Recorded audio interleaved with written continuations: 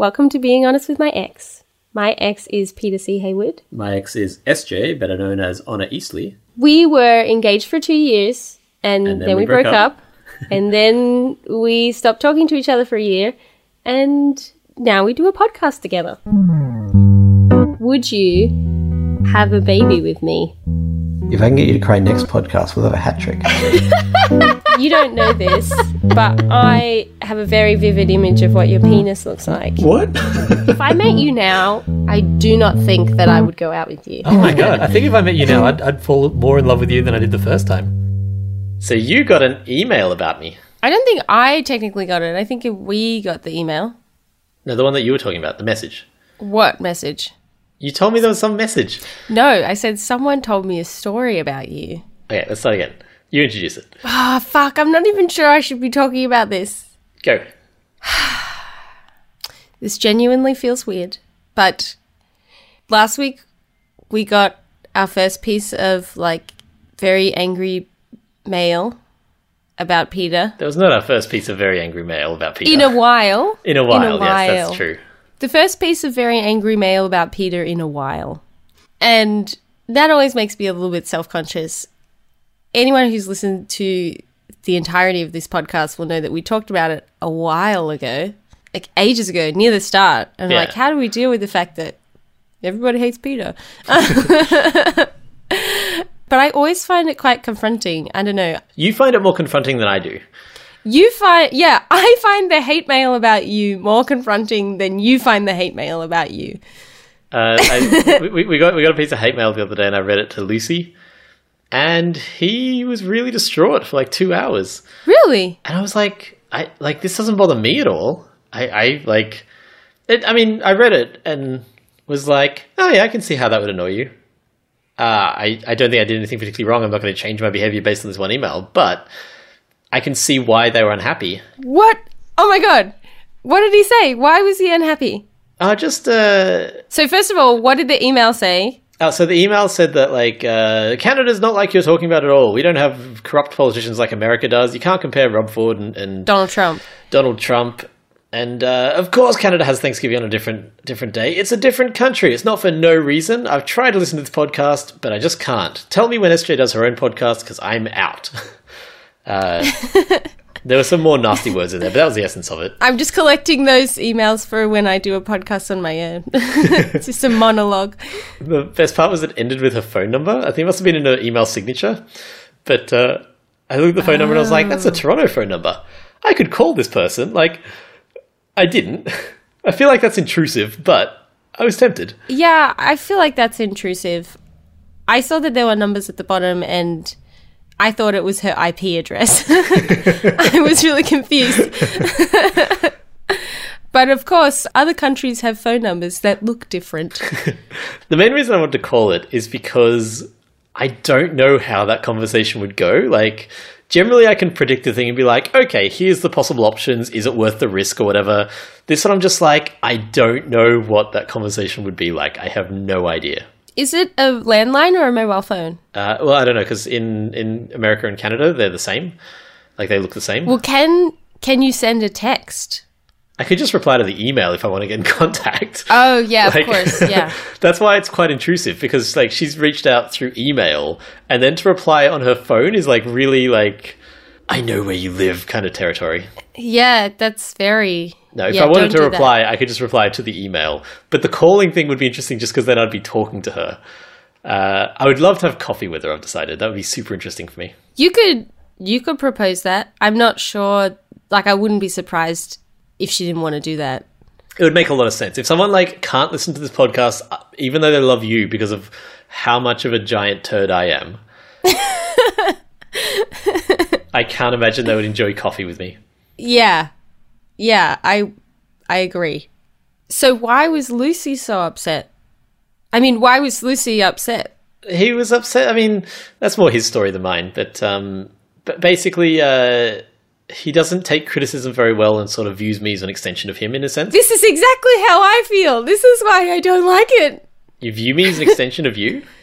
Well, in some ways, you're very directly associated with me. So criticism of you is not just criticism of you. Yeah, okay. The email was so adamantly like, SJ is so great, I can't believe she puts up with Peter, that I'm like, how can you take that personally? It's clearly not about you. It's explicitly not about you. It's absolutely not about me. So what happened afterwards was, I think later that day, like a few hours later, someone told me this story about you that wasn't very Flattering? Definitely not flattering. What's the story? Oh, I'm not sure how comfortable they would feel about me retelling this story. So I'm just going to say, as in just because they might find it weird that they, anyway, they were just talking about how a few years back you were kind of hitting on them quite a lot. Oh, I know exactly who you're talking about. And yeah, a few years back I didn't know how to hit on people. I was very, very bad at it. And so I would try different things and quite often fail. And I think it's a really interesting area. I'm okay. You're right. I don't even I'm fairly sure I know who this is, but even if it's not that person, there was almost certainly someone who I hit on pretty aggressively and not particularly well because I was very new to flirting.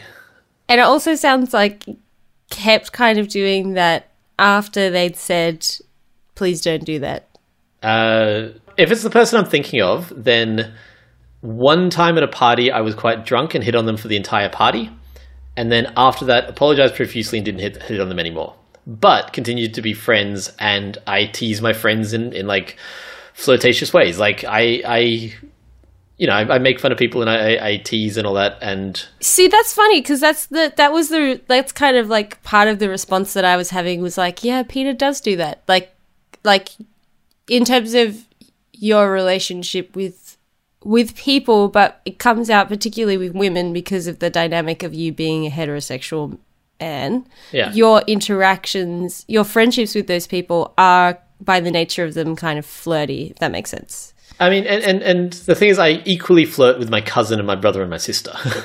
Yeah, I know, but it's different. It has a different context. It has a different context. Anyway, I found myself being first of all, this was time when we were going out, and I was like, I don't remember any of this. I'm not even sure if I was aware of this at the time. And then being noticing that my brain was oh, yeah, that is Peter. And then I was huh, I do that a lot of the time with Peter, where I'm yeah, that's Peter. Or I'm oh, you make yeah, excuses for me. Yeah, and then I'm wow, I do that. I do that a lot in conversations with people. And then I'm when do I, where's the line of that sort of stuff? And I think that experience went uniquely well with this, not very kind email about you. And then being because I have been avoiding talking to you about this because it's not very nice. But I also am kind of buffering, and I feel I'm just doing the same process again that I did before of being how do I deal with this fact that people that I know, I don't know. I'm not making very much sense. No, I understand. My question for you would be, do you think I did something wrong, whether deliberately or inadvertently? So it sounds like you did, but then you have the same reaction, which I thought that you would have, which is kind of yeah, I was a bit of a shit bloke. You know what I mean? Yeah. You're pretty willing to be yeah, I did do some shit stuff. I mean, yeah, I'm a human and I did do some shit stuff, and I try really hard not to do shit stuff. Can you say that you've never done shit stuff? Abso-fucking-lutely. Never done a shit thing in my life. I have done some shit stuff. I'm very forgiving of myself because I'm trying to get better. Everyone I know has done some shit stuff. If they are trying to get better, I am very forgiving of them also. It comes down to your fave is problematic. Yeah, I mean, I try to do that as well. And I try to be quite understanding, even if I was talking with my friend last night of someone that I used to date.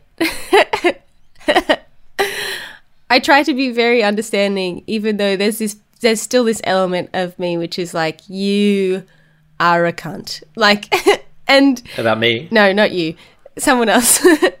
And I really genuinely try to avoid feeling that way about anybody. And I really try to, like, you know, be understanding and zen and all that kind of stuff. But sometimes people are shit. And sometimes I'm that person. So, do you know the Tumblr Your Fave is Problematic? Yes, I do remember it. Do you want to describe it for the people at home? Okay, I haven't looked at it in maybe like 5 years, but from what I remember, it was a Tumblr where they'd kind of take celebrities and they'd talk about all the reasons why they're bad people. Yeah, so the idea behind it was, depending on how generous you are, either, hey, you've got to stop liking these people because of these things that they did, or, hey, look, everyone has done something that's problematic. Here's a list of everything problematic that these people have done. My issue with it was that it was a negative thing inherently. I don't think we should hold people up as like perfect role models because no one is a perfect role model. I also don't think there's a lot of merit in making a list of everything bad that someone has done. I don't like putting that amount of negativity in the world without really much positive. But isn't that like what about people like someone like Martin Luther King? I was thinking like Bill Cosby. Like, it's kind of useful to put all the list of bad things together. I think that if someone is like raped a bunch of women, yes, we should assemble that list. That's not what this was. This wasn't, hey, here's reasons this person should be in jail. This was, hey, here's anything this person's done that wasn't perfect at any point. Sure. I just think that, you know, you're making some big generalizations there. Just saying, exceptions. No, I think having a website dedicated to finding negative stuff on every person that people like is it's just putting negativity in the world with no benefit. Is it problematic? Yeah, I think it's problematic. Whereas finding the crimes that someone has committed and should be in jail for, I think that's really obviously a different level. Okay, sure, it's a different thing. The other issue I had with it was that they just didn't care about context for any of it. So, you're aware of 30 Rock, the Tina Fey show? Yes. You know Mad Men, the main actor John Hamm? Yes. He did 2 appearances on 30 Rock where they put him in blackface. And the joke was, holy God, people used to think this was okay. It's incredibly racist. This is the worst. But this site was like, problems with John Hamm, he thinks blackface is funny. Oh, okay. That's also quite a simplistic way of explaining that thing. Yeah, and they did that like aggressively with everyone. So like they found some clip with John Green, the author, talking in 2003 and was like, look at these shit things he did. And he was like, firstly, that was 13 years ago. Secondly, I've come out and publicly stated that I was trying to impress the person behind the camera. Thirdly, that was never meant for public airing. Like, I thought that was just us having a chat. Fourthly, I didn't do the things I said I did. Fifthly, like, what? It was, like, there was this big list, because, you know, John Green is much beloved in the internet community, so there's this big list of all the bad things he'd done, and almost all of them were, like, provably false, or stuff that he'd 100% recanted. And so what that turns into is, here's a list of people not, like, I dislike that approach. I dislike that approach of, like, you've done anything wrong ever, you're problematic. Well, it's difficult. I don't really like the approach of no second chances. Yeah, that's what it felt like. It felt like a no second chances thing. Just because, I mean, we all do fuck up. It's interesting you were talking about John Green and a video that I haven't seen, but I can just guess what it's like. And I'm like, oh yeah, that's kind of similar, some of those circumstances, to what happened with the Trump video that just came out. You know, like that was a video, the grab that pussy grabs back clip, which is, honestly, I actually only watched it maybe a week after that story broke, and it did make me feel sick. Ugh. But those things of like, oh, that was never meant to be seen, and he was trying to impress the person that he was with, you know, like all those justifications work in the same way for that Trump video, except that when it came out, Trump wasn't like, look, everyone, I'm really sorry. Actually, I did say some fucked up stuff, and I did brag about sexually assaulting women. He was like, it's locker room talk. Everyone does it. He was like, oh, come on, everyone does that, which is which is pretty different. Yeah, absolutely. That's what I'm saying. Like, that for me is a key difference. First of all, the John Green stuff he had denounced already. It wasn't like he got sprung this video and he was like, oh, I didn't mean it. He'd like already come out and been like, hey, look, a few years ago I said this stuff. I didn't mean it. I don't know. Last week or the week before, we talked about Joe Peacock, and I talked about these 2 blog posts, and I went back and read them, and they're awful. They're like super misogynistic. They're just like, they're not very nice. And it's on his old blog, which at the top says, hey, I don't stand by these views anymore. I have grown and changed a lot as a person. These do not reflect me. I just don't want to take them down because they were who I was at the time. And I think that's interesting, worth keeping up. Yeah. You're reminding me of a joke that Tom McLean, one of our friends, has. I like this joke. Where he says, I've started dating someone who's trans. And one of my friends said, oh, that's a bit gay because the woman that you're dating used to be a man. Oh, no, I don't want to tell this joke. No, I don't want to tell this joke. So this joke is actually kind of famous in my friend's office in America because they have a trans lady who works there. And this is the only trans joke that she actually likes in the world. I know, but I feel uncomfortable even saying it, even though I know that it's an okay joke to say. You should finish it. This is a good growth opportunity for you. Okay. So the friend says, isn't that a bit gay because she used to be a man? And then Tom says, well, I didn't know that we were assessing things. No, wait. And then Tom says, well, then I reported that guy to the police because he is clearly a pedophile because his girlfriend used to be a child. And he talks about how I didn't know that we were assessing people based on what they used to be like. Yeah. It's a solid joke. Are you okay? I feel very uncomfortable. I'm very sweaty. Are you full of adrenaline? I am actually. I feel very awake. This is not the kind of joke that I would make. And it's definitely, in terms of punching down or punching up, like the problem is... So I think a bunch of people might have the opinion that you can't make this joke unless you are trans, or maybe you're someone who's dating someone who's trans. I don't know.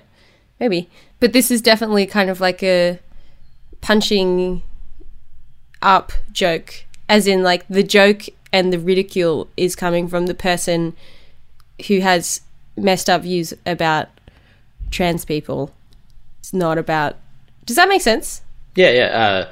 I'm totally fine with it. I have a much higher tolerance for jokes being told by people who shouldn't tell the jokes or whatever, because I find that stuff needlessly constrictive sometimes. I think if a joke is punching up, anyone should be able to tell it. I think that's fine. I think if a joke is punching down, nobody should be telling that joke. But what's interesting is that whether the joke is punching up is also dependent on who is telling the joke. How so? Well, I just mean some jokes, because of who you are, changes like your position in the context of the right. joke. Yeah, okay. So so you don't have like every joke is either punching up or punching down, and it doesn't matter who's telling the joke. That's right. That's like different. I couldn't tell a Chris Rock joke about having about being black, because that obviously clearly not wouldn't work. No. Wow, I am so sweaty. You know when you get like a little bit alive and you feel like your hair grows a little bit? There is one type of joke that I only try to tell every 6 months or so because it makes me feel that same level of adrenaline. And? Well, I can only tell it when there's a Henway nearby. When there's a what? A Henway. I don't know what a Henway is. Pardon? What's a Henway? About 3 kilograms. Oh, Jesus Christ. I get so fucking tense because quite often people won't say the right phrase. So like that works perfectly. That was a really, really, really good example. But I've had conversations that have gone for like 5 minutes while people dance around the phrasing, and then we'll quite often like work it out before I can get the punchline out. I'm full of adrenaline right now. Now I am feeling awake. We have very different types of jokes that make us anxious.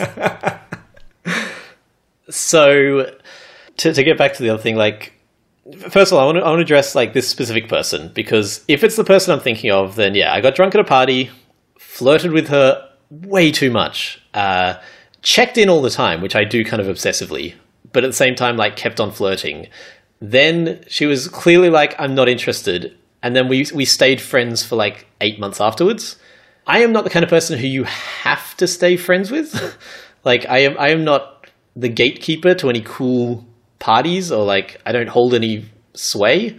And this person who I was friends with, like, would ride to have steak with me once a week. So if that whole time they were like, I really resent this, that's super weird to me, just stop being friends with me.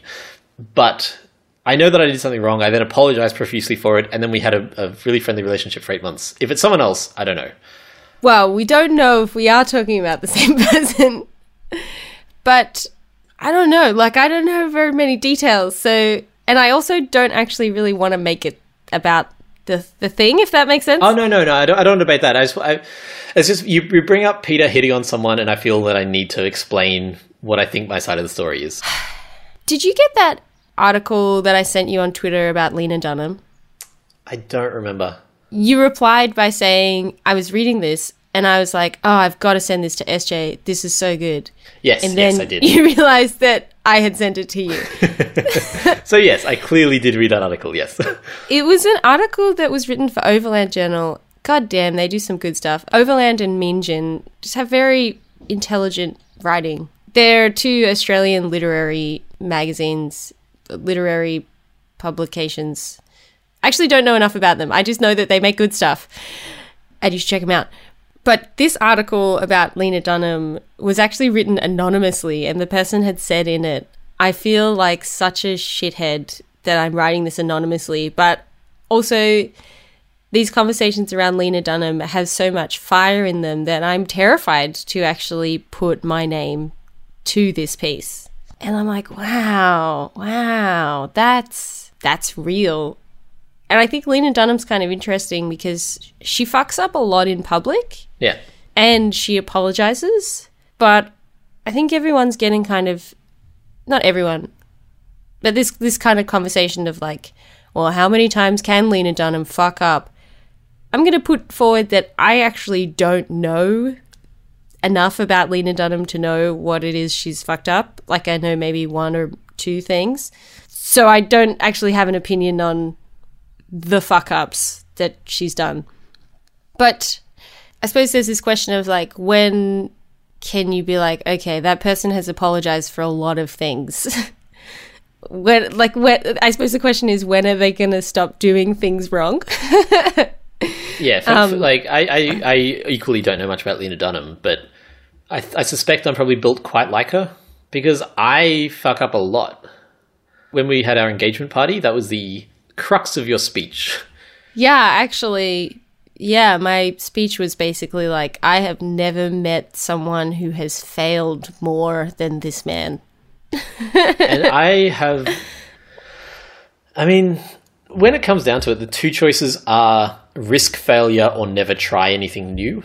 Yeah, of course. And, you know, like, we know where this conversation is going. This conversation is going towards, like, obviously the answer is risk failure. Don't, you know, otherwise you just live in fear, blah, blah, blah. Gave away the ending. Sorry. Sorry. But I suppose it just made me think of, like, how I've been in a bunch of situations where I've excused people's behavior. Like, I've had definite relationships where I've excused people's behavior a lot. And then, like, when I think of my boyfriend in Younger years. My younger years, there are a lot of people kind of being like, I don't know, it's not really, and I just didn't listen to them. And then I didn't realize that I was in an abusive relationship that was, like, quite significantly fucked up. And I feel like in some way I still deal with that experience. Like, it's still, oh man, like, it's like I'm getting emotional just thinking about it. And it was a super intense relationship for like 2 years or something like that. 2.5, 3, so yeah, something like that. It makes sense that you would still get emotional about that. Yeah, I know, but the kinds of things that I let be done to me, I think is the kind of just very traumatic memories. Anyway, after that all ended, I remember feeling like, why did I not listen to the people around me that were like, what are you kind of doing? In a subtle way, because you can't really be like... You risk losing the friendship if you overtly say it. Yeah, you kind of push some away if you're like, you know, that person that you love and that you're in a really committed relationship with, you need to get away. Yeah. And so, I don't know, I think sometimes it just makes me like go a bit implosive and like, am I losing touch with reality? If that makes sense? Of like... The right thing feels very, like, loose and grey, and... I mean, ultimately, that's because there is no right thing. Like, if you're trying to fit the real grey world into a black and white binary, you're going to really struggle with that. Of like, oh, you know, there are two options here. Which one's the correct one? Like, obviously, neither of them is the correct option. Yeah, of course. I suppose, and this is why I haven't talked to you about it, because I feel like this is kind of not very nice, but I have this element of being like, yeah, you know, like I've heard a few stories about Peter where or people don't like him, or they're like, yeah, I don't like that thing, and I'm always kind of like, yeah, that's kind of that, you know, he does do that, or blah, blah, blah. And, you know, part of our relationship, or part of why people probably listen to this, is the fact that we are so different, and that we get along and also don't get along in a bunch of ways. We get along like 98 to 99% of the time. No, like we get along, but also we are fundamentally different. Oh yeah, and absolutely. In some ways, a bunch of that is accepting that difference. Yeah. Like, does that make sense? Yeah. I just didn't want to give the impression that we spend like 40% of our time fighting. It's such a tiny, tiny, tiny part of our relationship, any kind of fighting or disagreement. And yeah, no, we don't really argue that much. And it's sort of like amplified by putting on a podcast. Like the one of the most recent episodes was you and I fighting it because I didn't apologize about comparing you to a kid or something like that. And like on the podcast, that seems like such a big deal, but I don't know about you, but I'd forgotten about it a week later until we went to edit. And I was like, oh yeah, that's right. We had this fight. Yeah, I don't think it really had any long-lasting effects. It's kind of an ongoing conversation, I think. Yeah. If that makes sense. And I think the ongoing conversation is just about how we see each other. How we relate. And the bits where I feel like you see me as I am, and the bits where I feel like you see me in this way that I don't feel like I'm like that. And part of the reason why we have those conversations is because we have the space on this podcast. If we didn't do this podcast, we probably would not be having those conversations. Yeah, every fight we've had since we reconciled has been either as a result of or on this podcast. Yeah, that is true. I think I have this element, though, that's like, what if in a while I'll be like, oh, yeah, those people who said those things, I don't know why I didn't listen to those people more. Does that make sense? Like, I feel really harsh. It doesn't quite make sense because I don't know what the consequence to you would be. Like, do I hit on you and make you feel uncomfortable? Only on Tuesdays. No, genuinely, do I hit on you and make you feel uncomfortable? Nah. Like, honestly, I actually want to know. Is that a thing that you ever feel? No. Right. So the risk of like in a year's time you going back and being like, oh wait, I should have spoken up when he made me feel uncomfortable for hitting on me. It's not a risk. No, but I've had quite a few relationships where I look back on them and I'm like, yeah, that was, yeah. Does that make sense? Yeah, I think so.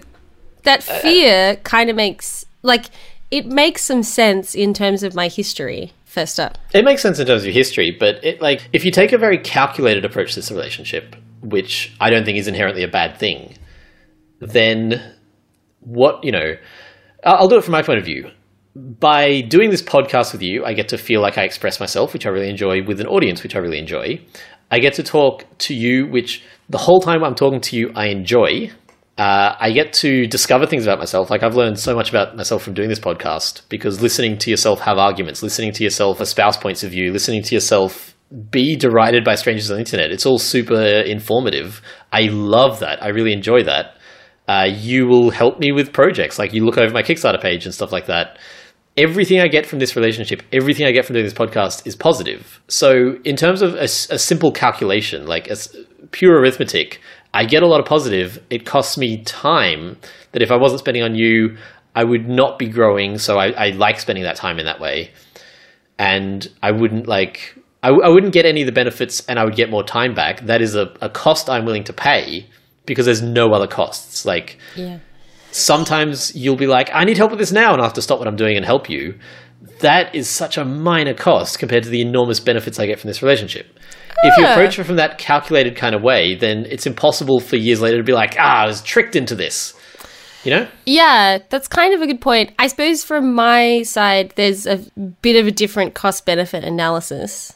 Just in, I think, all the things, similarly, all the things that you said are true for me, but there's this other cost, which is, so what the cost is emotional labor, and I think that the reaction that Lucy had to that piece of criticism is a pretty apt example of the kind of labor that's involved in being friends with you. Being friends with you publicly. Because I'm before we did this podcast, I never would have described myself as controversial or divisive. Never. Those are two words I would never have used. I think of myself as extremely normal and extremely middle of the road, and now I'm apparently a very controversial, divisive figure. That's fucking weird to me. I'm okay with it. I've accepted that, but it's not something that is inherently true in my brain. So you're saying that the emotional cost is that by being closely associated with a controversial figure, you get some of that splashback controversy. Yeah, it's kind of terrifying. And it's not just receiving that kind of criticism is really uncomfortable, but then I go into whoa, what's it going to be like in, 6 months or a year, Does that make sense? What's happening in 6 months or a year? I just mean, as we go forward, I imagine it would only get... Our profile will increase. Yeah, it would only get worse. Yeah, I mean, honestly, if part of the thing is what I was saying about the person who it sounds so fucking Weasley when I'm like, the person who thinks I harassed them, because I did harass them, that was not nice. I apologized and was forgiven. That's the thing that I'm like, I don't know how else to deal with that. Screwing up is a bad thing. If you can avoid screwing up, avoid screwing up. What do you do once you've screwed up is the interesting conversation for me. Yeah, totally. I think maybe just because, that's kind of just one example, if that makes sense. But, since starting to do this podcast with you, I've had a lot of conversations with a lot of people who want to, talk to me about how you did something. Like what? I can't even remember. Just, different stuff, or people being like, Peter is so weird. I do not get that guy. Or, I can't remember anything specifically, but it happens... It hasn't happened in a while, which I think is why that's interesting. Surprised you. But particularly in the beginning, that happened a lot. And I was like, yeah, he does do that. Even people just talking about how the way that you argue, they find really frustrating. Or something like that. Or people thinking you're a bit of a dick when you argue, or they've had arguments. I am a bit of a dick when I argue. Yeah, so... I try... I'm constantly trying to improve, and beyond that, it's the Lena Dunham choice. I can either not have opinions and just be a silent person, or I can have opinions and be regularly wrong. Vocal, I mean. I can not vocalize my opinions, or I can vocalize my opinions and be frequently wrong, because that is just what happens.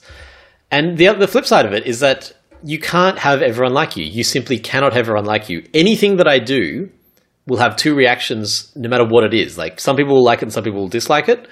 And so I assume by our numbers, a lot of people like hearing me and you talk. I know from direct messages I've gotten and emails we've gotten that some people really identify with the way I talk. And so I can either stop being me to try to appease the people who don't like me, or I can keep being me to try to appease the people who do like me. Of those two, I'm going to pick the one that is the most honest. And that in itself is going to annoy people. There's no correct answer. Like I was saying earlier, you can't split this into correct and incorrect. No matter what I or anyone else do, there's going to be people who don't like me. And that's totally fine. I'm surprised that you didn't think that you were controversial before we started doing this podcast, because I get that you're like, definitely there's people out there who really identify with you, and I think that I actually genuinely think that that's cool that they have this opportunity to listen to you, because I don't know, to me you're super weird. Kind of unusual, but also I understand that I'm in a people like me bubble where I hang out with a lot more people who are like me. But I suppose I had this thing of like, well, yeah, you can't please everyone. That's definitely true. But like, I understand that not everyone is going to like me. That's definitely not a thing that's going to happen. But people definitely like haven't got as much negative feedback. Right. Yeah, I was thinking that like you are the beloved one on this podcast, which is great. I think that's amazing. I also think you take way fewer risks. Yeah, that's definitely true. I've been the person who has like canned ideas before. It's like, yeah, we absolutely. are not talking about that. Yeah, and some of them I think are really important conversations. Like, obviously, we both have veto power in that this is a two-person podcast, and if one person's not having a good time, that's not a thing we're going to do. But there are conversations that we are like...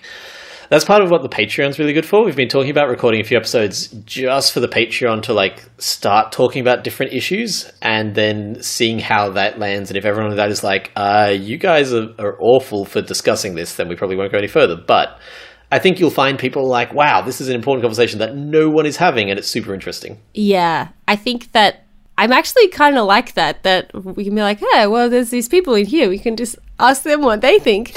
They like us enough already. But I think what I'm interested in is like, there's a lot of kind of emotional labor that goes into being friends with someone who is controversial and who people have, you know, opinions that maybe aren't nice. And it's funny that I do more labor in terms of people not liking you than you do.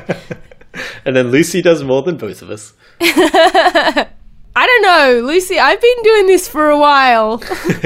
I've put in some years. One of my core beliefs about humankind and interacting is this like respect for the fact that people have agency. I am a big believer in that, and giving people agency. You are not obliged to be friends with me. You actively make that choice, and I love it. I love that I'm friends with you. I really enjoy it. I try to be the best friend that I can be without not being me. Like, if you wanted me to be, oh God, I can't even imagine it, like SJ2, that would be so uninteresting for both of us, you know? You would be way less useful. I already have an SJ. That's it. Like, she's okay.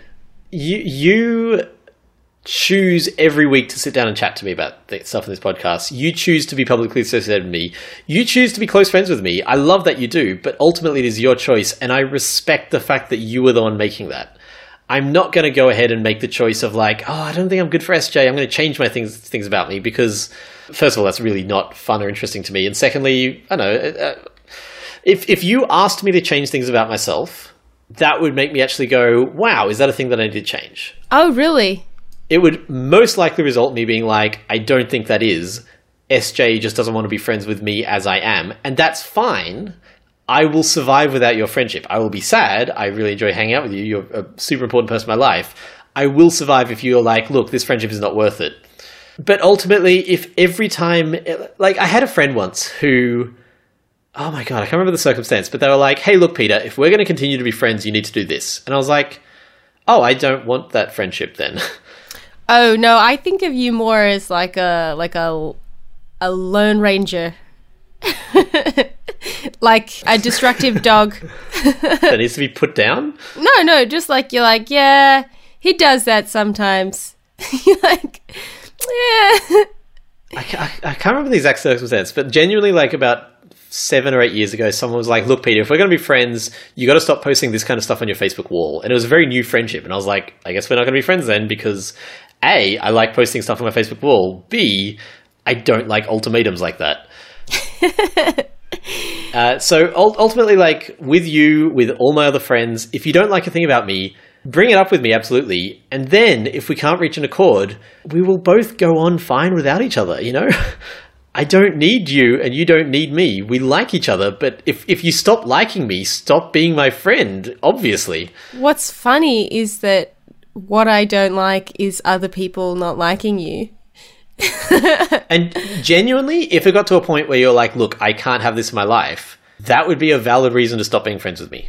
Huh.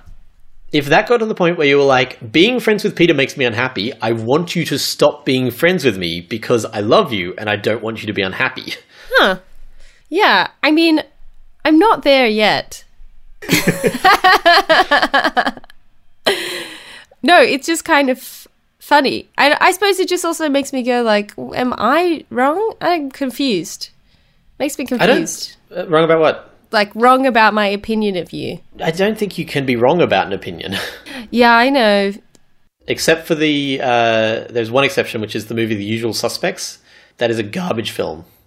And everyone's opinion of that film is wrong. It won a fucking Academy Award. It definitely shouldn't have. That is the one exception to the rule, which is that, like I said, look at it as an equation. And if the equation is, do I get more pleasure out of this than misery, then you can't be wrong about the results of that equation. And if it tips, and for me, like, I have very few friends. I have less than 10, 20 friends in the world, like, who I actually interact with. I could name them, but that would be really insulting to everyone who's not on the list. In terms of people I talk to daily, there is definitely fewer than 10 people in the world who I talk to daily. And in terms of talking to weekly or monthly, I'd say less than 25, less than 20. And the thing is, I'm actually, you might not get this from the podcast, I'm fairly charming. Like, I have more offers of friendship than I have time for. And so for me, the equation is not, do I get more happiness out of this than unhappiness? The question is, do I get any unhappiness? If I get any unhappiness out of a relationship, I'm unlikely to continue that relationship. Huh. I have really high standards for friends. Huh. That reminds me of, I remember one of my romantic relationships just like went to just shit town. Like totally went to shit town. Absolute shit town. I know, SJ. I was on the other end of that relationship. And at the end of it, the person was like, you know, I know you have all these issues with me and all these ways in which I make you unhappy, but I'd really like to be friends. And I was like, that's really nice, but I have a lot of people in my life that I don't get to see very much who I really adore, and I would rather see them than try and work on a like ham-fisted friendship with you. And I felt like a boss saying that. It was also maybe a bit like cathartic or something because we'd had some awful times. Yeah. But I think, I don't know, maybe also just as I get busier, that equation becomes more easy. But I think maybe just my terror is like, first of all, it's a terror of like being at the under the end of a lot of internet hate, which I don't think is completely unreasonable. I think that that's actually genuinely terrifying for a lot of people. I think that I might be a useful set of training wheels for that.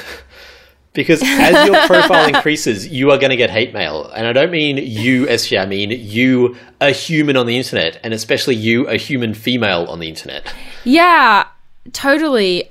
I actually don't get that much hate mail, really. Like, I really don't. I think maybe because I did a song like a year ago about getting abuse online, and I was really proud of that song. I thought it was good. And a lot of people have said a lot of nice things about that song. I thought the video was really well edited. So this was phenomenal video editing. This is I don't know what about it was. Just amazing. This is just before Peter left Melbourne and travelled all around Australia and then moved overseas. So you came and helped edit that video, and we had only just really started talking again. Yeah. So it was kind of an interesting kind of moment.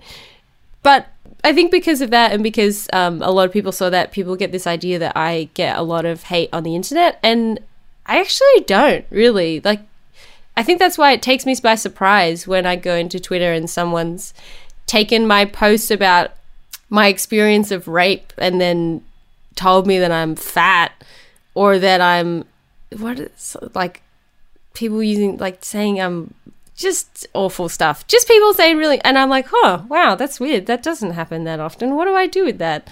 And I haven't really figured out a good thing to do with that actually, except for just like nothing. Yeah. Just don't like. Just you gotta nothing. start reveling in my hate mail so you can like build a thick skin. So when it comes for you, you'll be more prepared. Well, I did an interview this week, and one of the questions was, "What are you afraid of?" And I wrote down like climate change and baby-related nightmares and a lack of financial freedom because I'm so passionate about creative work. And also there was two. One was intelligent yet scathing criticism, genuine fear of that, and also becoming well-known enough that the world doesn't feel safe anymore, which is a very, like, it's a very privileged fear to have. A very privileged fear to have. But it's still actually quite a potent fear. Yeah. And I worry about that because that's only more likely to happen as I go forward. Oh yeah, it is. It approaches certainty, which sucks, but it's true. The other thing that this is just to go back to what you were saying before of like I have a choice, which I definitely do. But in some ways, there's also this like because we do this podcast together, and because a lot of people listen to it, and because now I have a Patreon, and a lot of those people know me through the podcast. And I get a lot of support that I'm really grateful for from this endeavor. It's not as simple as, do you want to talk to Peter every week? There's an element of, what's the word? Obligation? Obligation, yeah, of course. And we haven't talked about this publicly before, but there was a moment just after I launched the Patreon, and it was way more successful than I expected it to be, where we've talked about it a bit more, but you weren't meaning to give an ultimatum, but there was a situation that happened and you were like, I needed to be like this, otherwise I'm not really interested in doing the podcast anymore. And it was like, wow, I feel like I'm actually kind of in a bit of a bind here because I've just gotten old. Like, I know that that's not what your intention was, and you were trying to communicate. For me, it was very specifically, I was being told that I had to do certain things, and I was like, I don't want to do those things.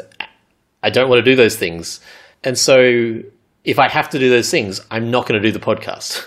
Yeah. It wasn't me being like, the podcast has to be like this or I'm not doing it. It was me saying, no, you can't tell me that I have to be a certain way. If I have to be a certain way, I don't want to do a podcast called Being Honest where I'm not allowed to be honest.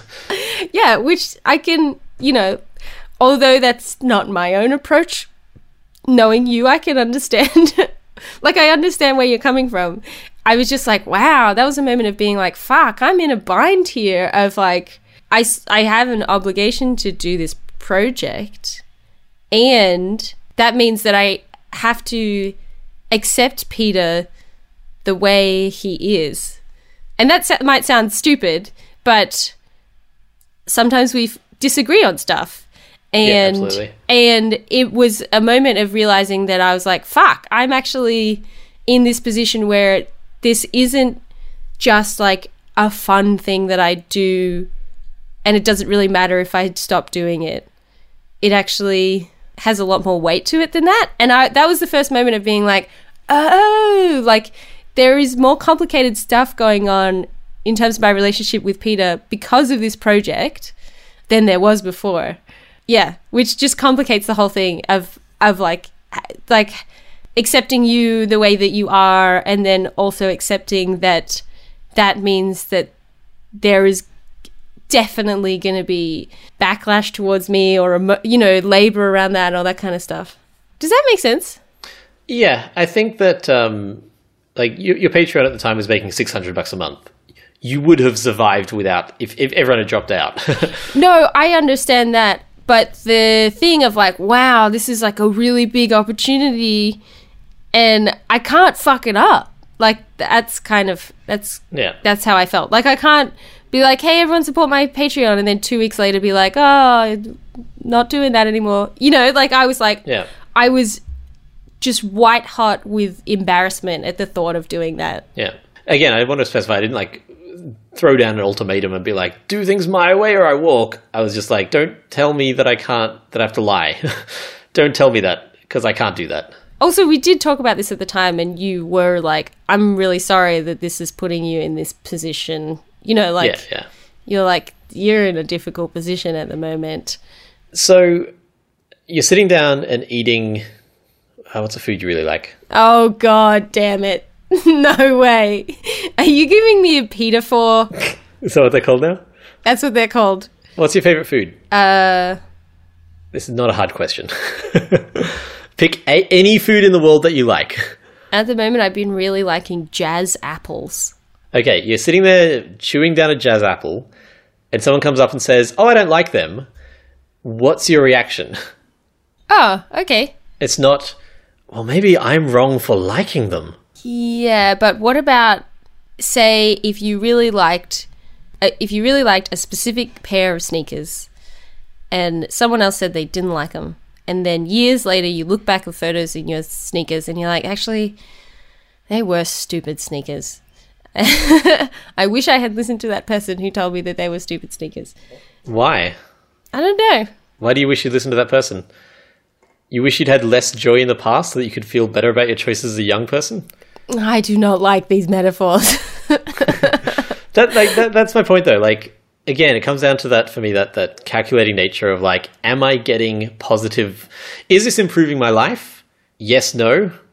Then going back and looking back and being like, oh, that wasn't improving my life. The only way that you know that now is because you made the mistake in the past. Yeah. There are people who don't like me. That's fine by me. You've got to come to terms with that, apparently. Come to a lot of terms with that. You've got to ask yourself, do I like Peter? And if you don't, stop being friends with me. If you do, it doesn't really matter what the other people said.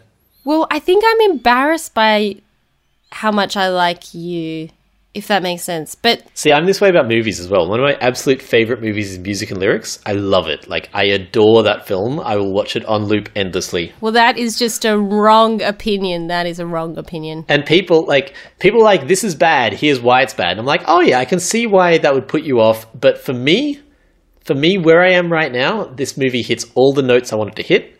The flaws that you find with it, they don't bother me at all.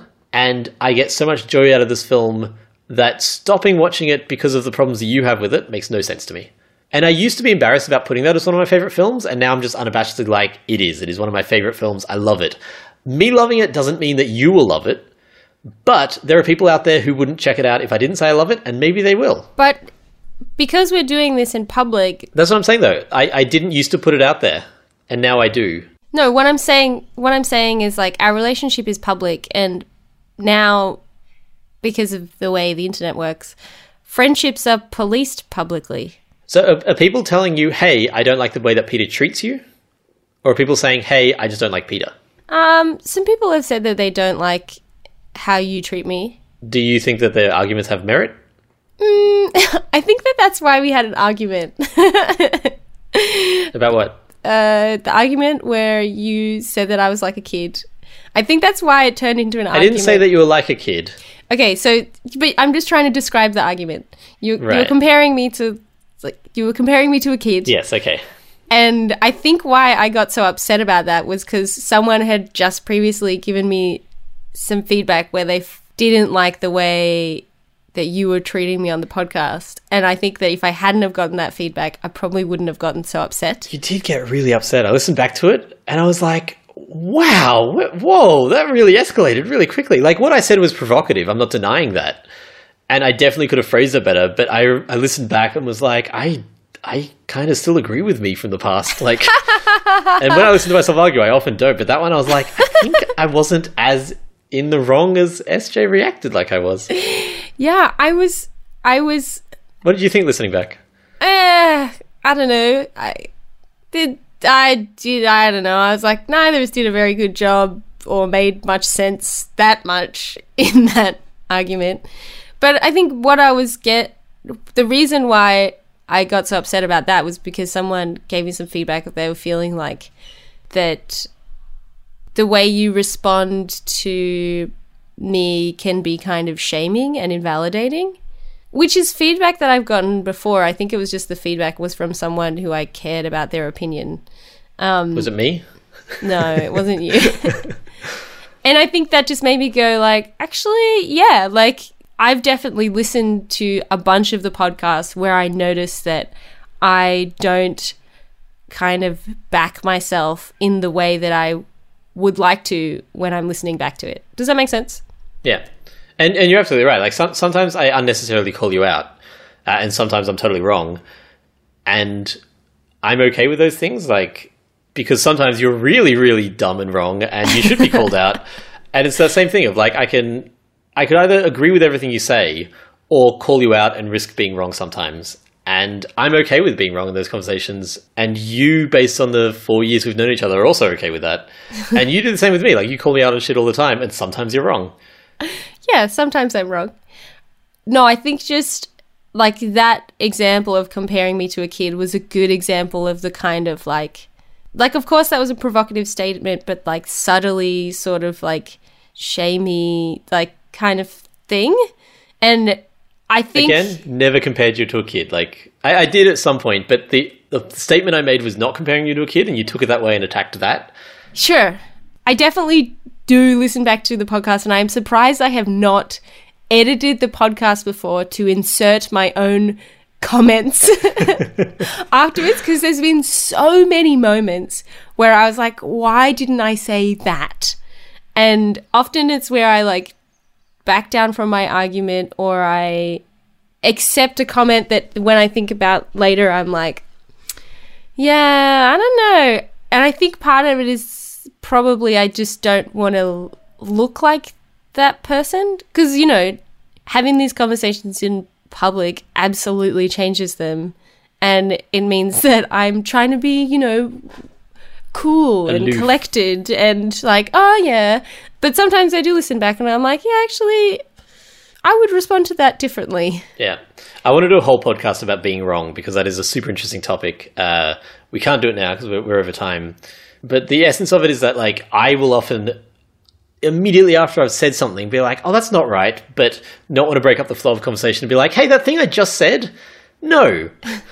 But it happens all the time, and it happens not only on the podcast, but in real life, and I'm sure it doesn't just happen to me. You'll say something, and you might misspeak, or you might be like, I think this, and then like, wait, no, I don't. But on the podcast, it feels so weird to do that. Now that I've been interviewing other people for the other podcasts that I'm working on, Starving Artist about art and money, cash dollars, I recognize that everyone's going to have that element when I interview them.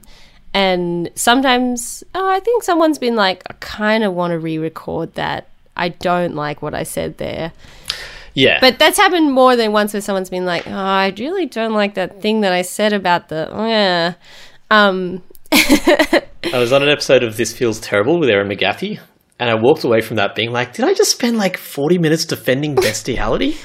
Because it feels like I just spent 40 minutes defending bestiality. I don't know if that's what I want to have done in that interview.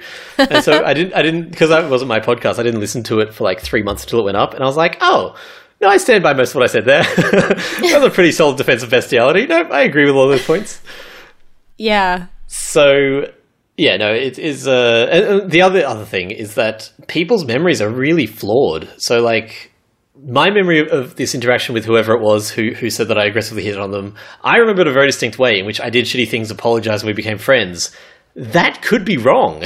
Maybe I kept on hitting on them without apology. Maybe they are completely wrong in their memory. It's impossible to know. It's really frustratingly impossible. Yeah.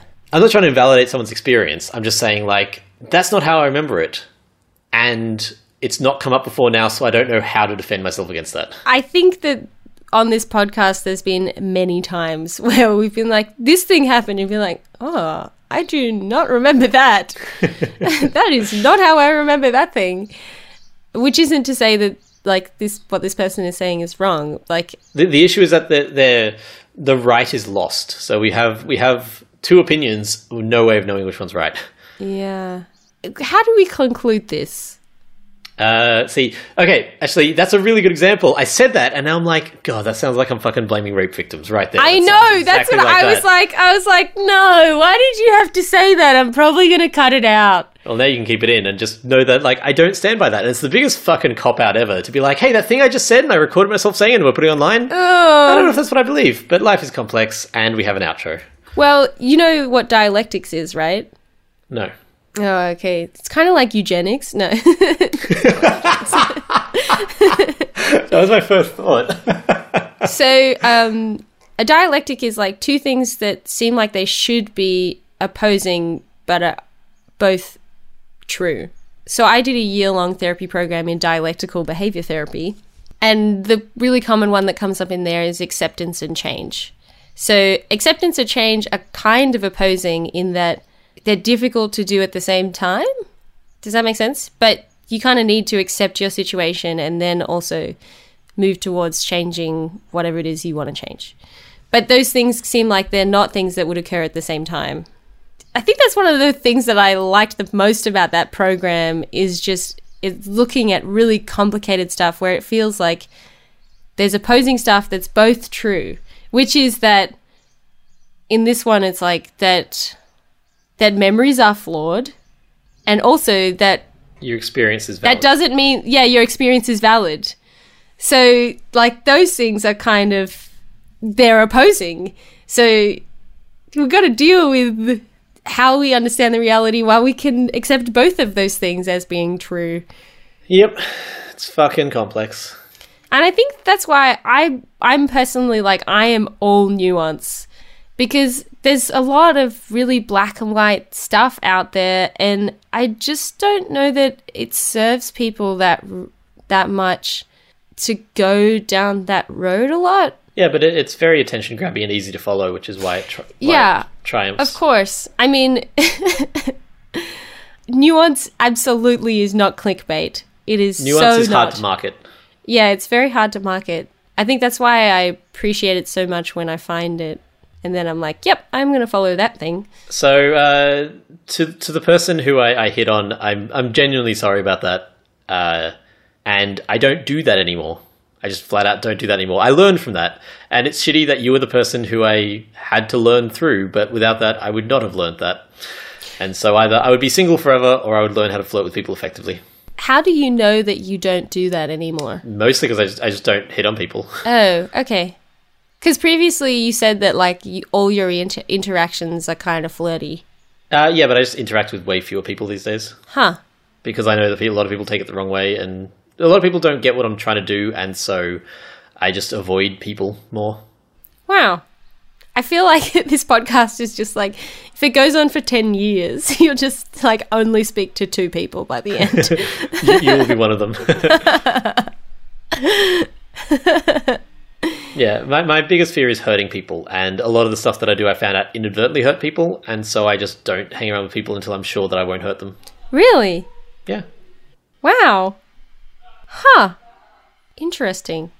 That's why I love the friends and people who I do hang out with, because like the pain equation is much simpler when it's like I get hurt from hurting people a lot of the time, and so when that doesn't happen, then that really, really massively reduces the pain side of it. Yeah. Learning things about Peter. Sometimes you say stuff and I'm like, wow. But you can't trust anything I say, as we just learned, so none of it's true. We have an outro from Hannah. Woohoo! I'm going to read her email because it's very nice. Hello, beautiful people. I just listened to Moving Towards Your Mountain and it was freaking excellent. Patreon Day is always my favorite day, so Hannah is one of our amazing Patreon backers, and this one was very relevant to my brain feels lately. So thanks. Also, I did the thing where I sent an outro to SJ a few months ago, and I'm pretty sure I got lost in the email tundra, so here it is again. With love from a loyal listener who wants to kiss both of your faces. Hannah. Oh, that's really lovely. Thanks for listening to Being Honest with My Ex. If you've enjoyed the podcast, subscribe to us on iTunes, leave a review, and tell your friends. Peter is my favourite star around which the Earth orbits, but SJ is my favourite moon. No. Is this because you mooned her one time? I like that, her comment about you could be interpreted as saying that you're very selfish. I think I'm pretty selfish. But the loss of the moon could mean that like I need you to be able to light up. That's true. Yeah, you basically exist to reflect my light. That's what she's saying. That was the essence of the piece. I think that's what she was getting at. I love you, and I will talk to you next time. I will talk to you next time. You too. Love you. I can't even look at you when I'm saying it. Love you. Yep. Nailed it. So much love. You're so much more emotionally mature than me. It's beautiful to watch.